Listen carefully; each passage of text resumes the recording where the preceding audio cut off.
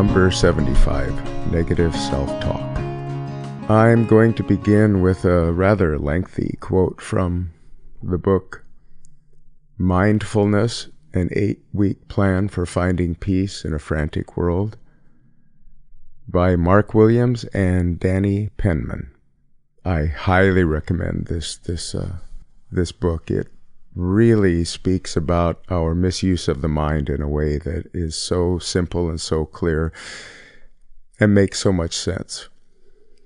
And the part I'm reading is from the end of chapter 2, Escaping the Vicious Circle. And the authors say, you can't stop the triggering of unhappy memories, negative self-talk, and judgmental ways of thinking. But what you can stop is what happens next. You can stop the vicious circle from feeding off itself and triggering the next spiral of negative thoughts. And you can do this by harnessing an alternative way of relating to yourself and the world.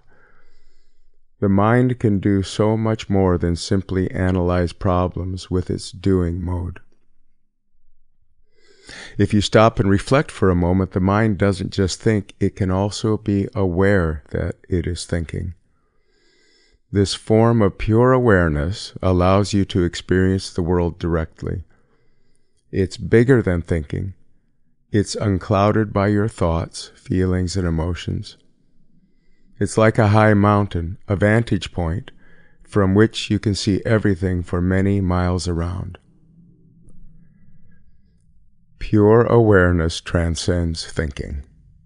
It allows you to step outside the chattering negative self-talk and your reactive impulses and emotions.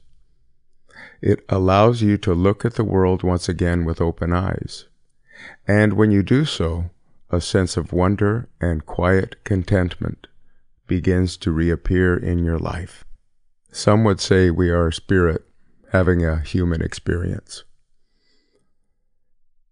rather than humans trying to have a spiritual experience.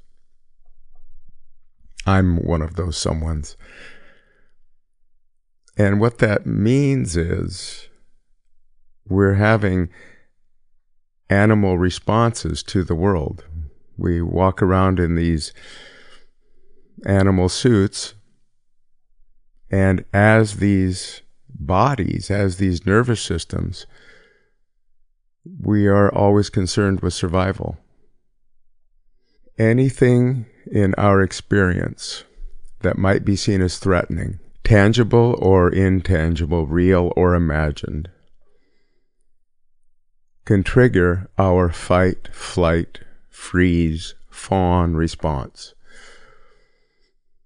I used to just say fight, flight, but there are people in the world who freeze and fawn, and they do not want to be left out. I might be one of those people. Then the amygdala goes into overdrive, and our more modern brain parts begin to spin stories from the past related to these triggers.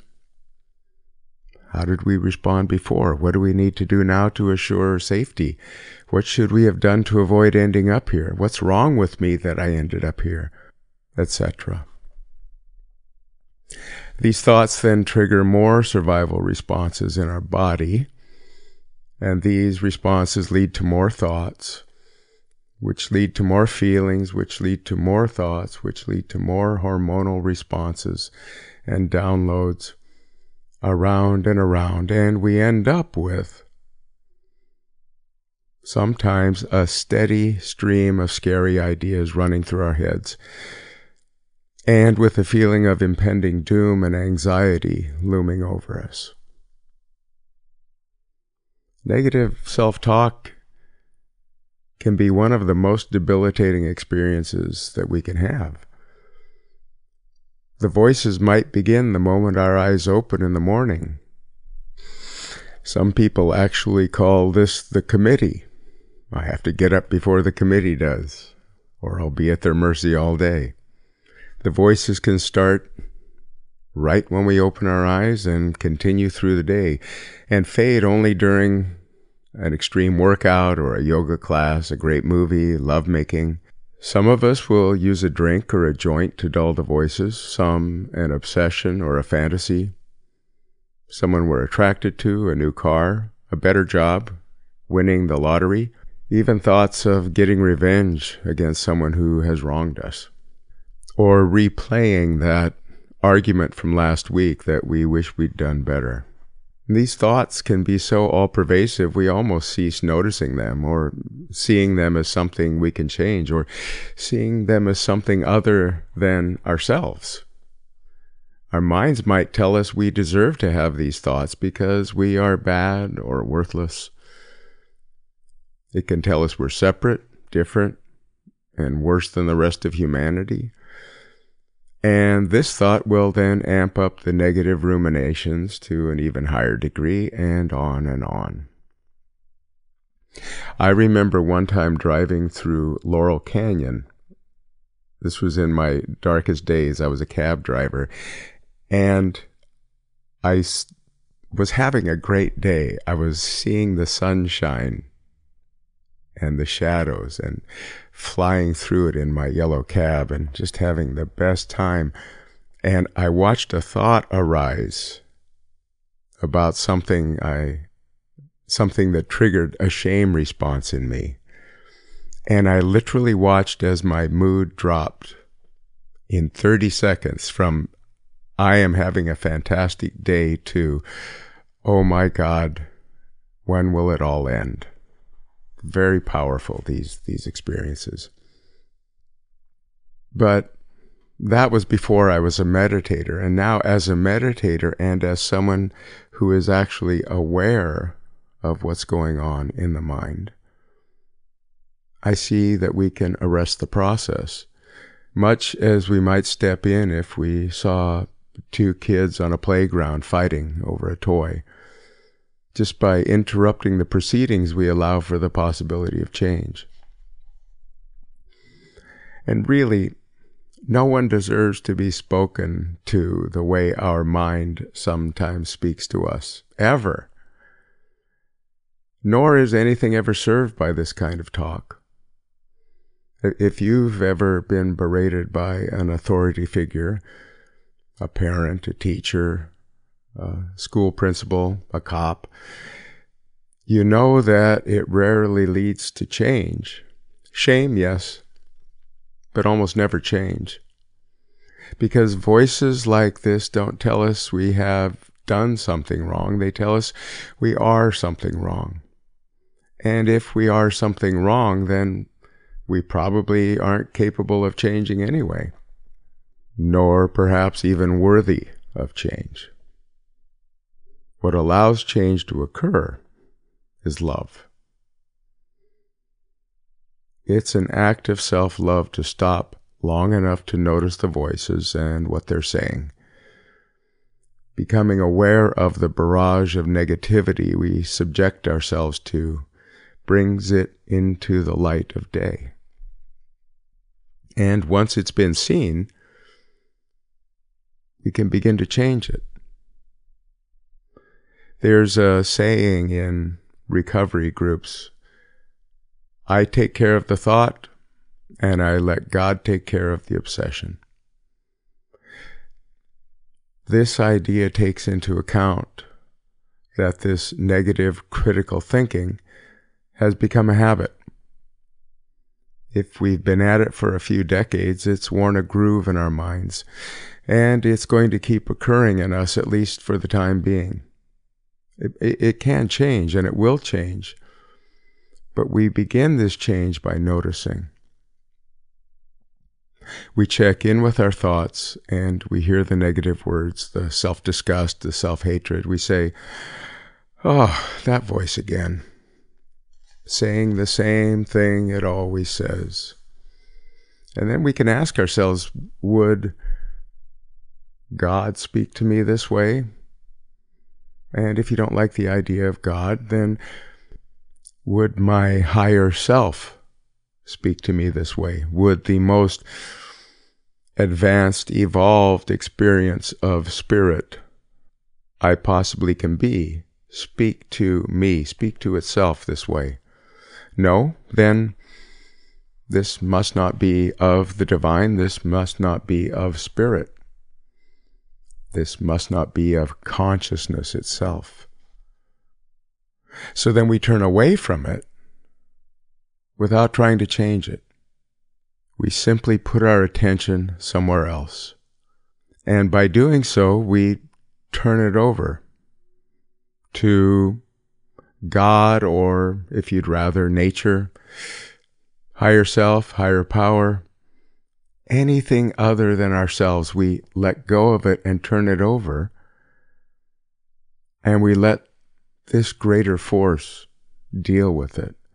Even if it's the greater force of the whole of consciousness itself, rather than simply my experience of the chattering intellect. The whole of this individual consciousness is greater than that small part.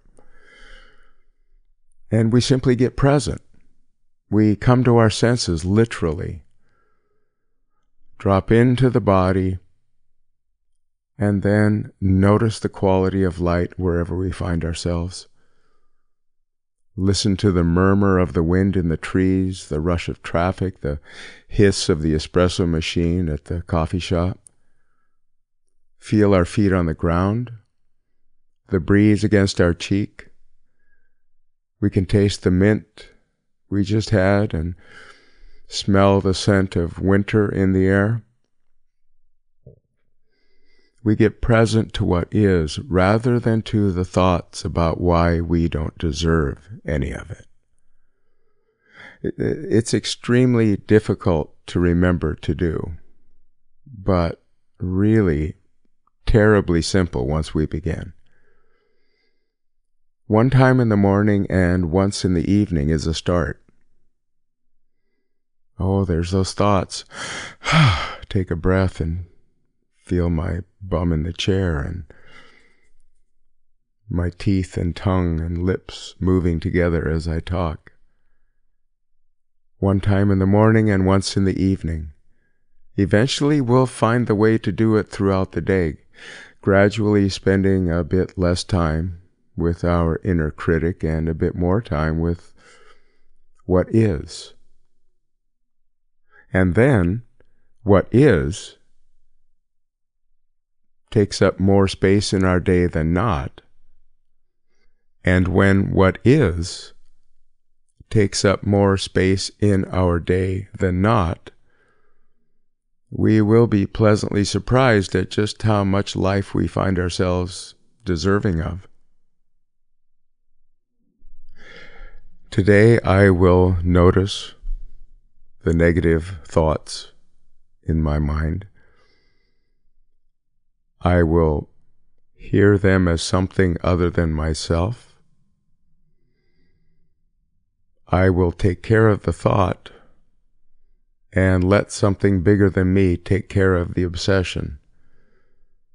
I will remove my attention from this inner monologue and place it in the world and on the other people of the world. I will spend some time with the world instead of my thoughts about the world or my thoughts about myself. Thanks for listening. Have a great day.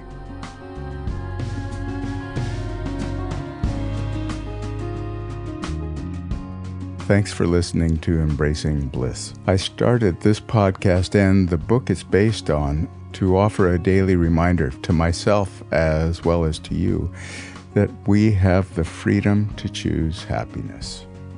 And if ever we needed happiness and freedom to choose in this world, now would be that time. So please do share it with someone you love, send it to a friend, and also please stay in touch. Links for Instagram, the book Embracing Bliss, and to sign up for my newsletter can all be found in the show notes. Until next time, have a great day.